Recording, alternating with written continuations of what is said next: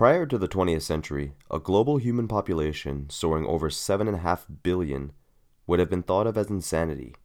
But human ingenuity gave rise to the Industrial Revolution, and along with it, massive changes to the ways humans did a lot of things, including agriculture. Some say these changes came with too high a cost, unsustainable practices that have needed to be corrected now for generations. Overfishing, deforestation, soil erosion, and a host of other problems have been attributed to the way we feed and support ourselves. It is often suggested that a change in our diets would result in a far more sustainable planet. In this episode, we will explore the reasons behind this rationale and explore whether this proposed solution has any basis in reality. Carlos, cue the intro music. Welcome to Viable Underdogs, where we try and teach you some cool stuff and hopefully encourage everyone to become a bit more sustainable. My name is John, with me as always is Carlos, the legend that keeps everything running smoothly here. This is episode number 4.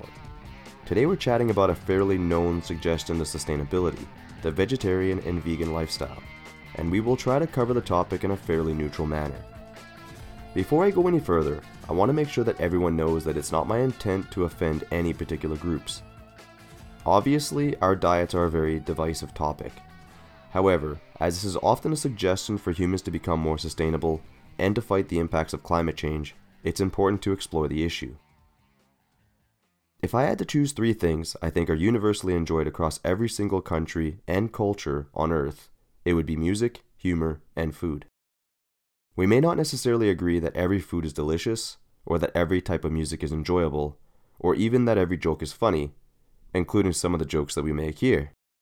But I think you would be hard-pressed to find a place on this globe where a culture didn't take immense pride in their food and music.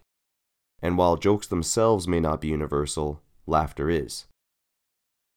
After all, the oldest recorded joke found to date was in ancient Sumeria, dating back over 4,000 years.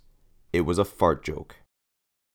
And as much as I'd like to do an entire episode on fart jokes, because I'm a man-child, today we're focusing on food.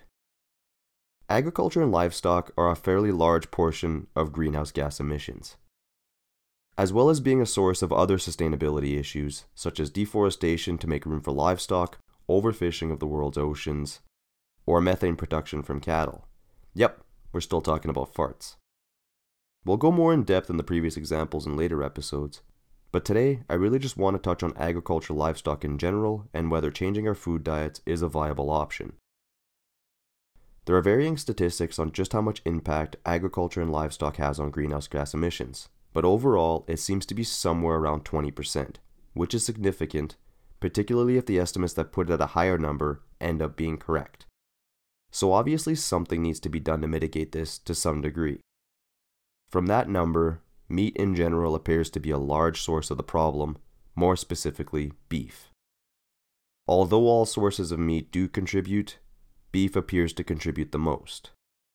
So, would transitioning the world's primary food diets towards more vegetarian and vegan diets help to offset a large amount of greenhouse gas emissions? Probably. But the important question to ask is this a realistic solution? The reason I brought up the universality of food, humor, and music earlier was to illustrate the point that for many people, food is a source of identity, culture, and joy. And when this is the case, drastic change can become almost impossible. On top of this, the majority of people who quickly change to a restrictive diet end up giving it up over the long term, and the vegetarian and vegan diets are no different. In fact, a significant portion of vegetarian and vegans revert back to their old meat-eating ways. One study even put this number over 80%. Even if the numbers are off, it's probably not that difficult to believe that restrictive diets are typically not sustainable in the long term, despite what the billion-dollar fad diet industry may want us to believe. This is certainly not to put anyone down. Drastically changing a diet and maintaining it sustainably in the long term is quite a challenge. Even those that succeed would probably mention how hard it is. What is more sustainable is a less drastic change, reduction instead of all-out elimination, whether that be 1 meal a week, 1 day a week, or however else you may prefer.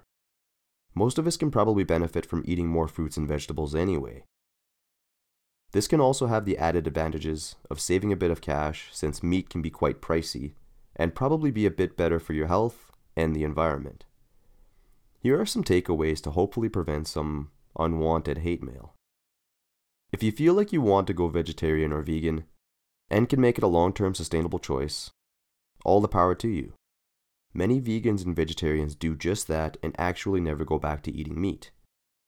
If you're trying to encourage other people in your life to eat less meat, do your best to make it less of an all or nothing choice. Even one meal a week, like I said before, is a step in the right direction. And when you are trying to encourage others, don't forget that there are a wide variety of advantages and not just one. We're all different and we all have different motivators, whether that be the welfare of the animals, the cost savings by reducing meat consumption, or the health benefits with eating more hearty veggies. Not to mention being a bit more sustainable for the planet. If you feel like steak is absolutely delicious and refuse to change, I'd still encourage you to try out some amount of reduction, even if it's just the one meal a week. If we all did that, it would still make impactful change.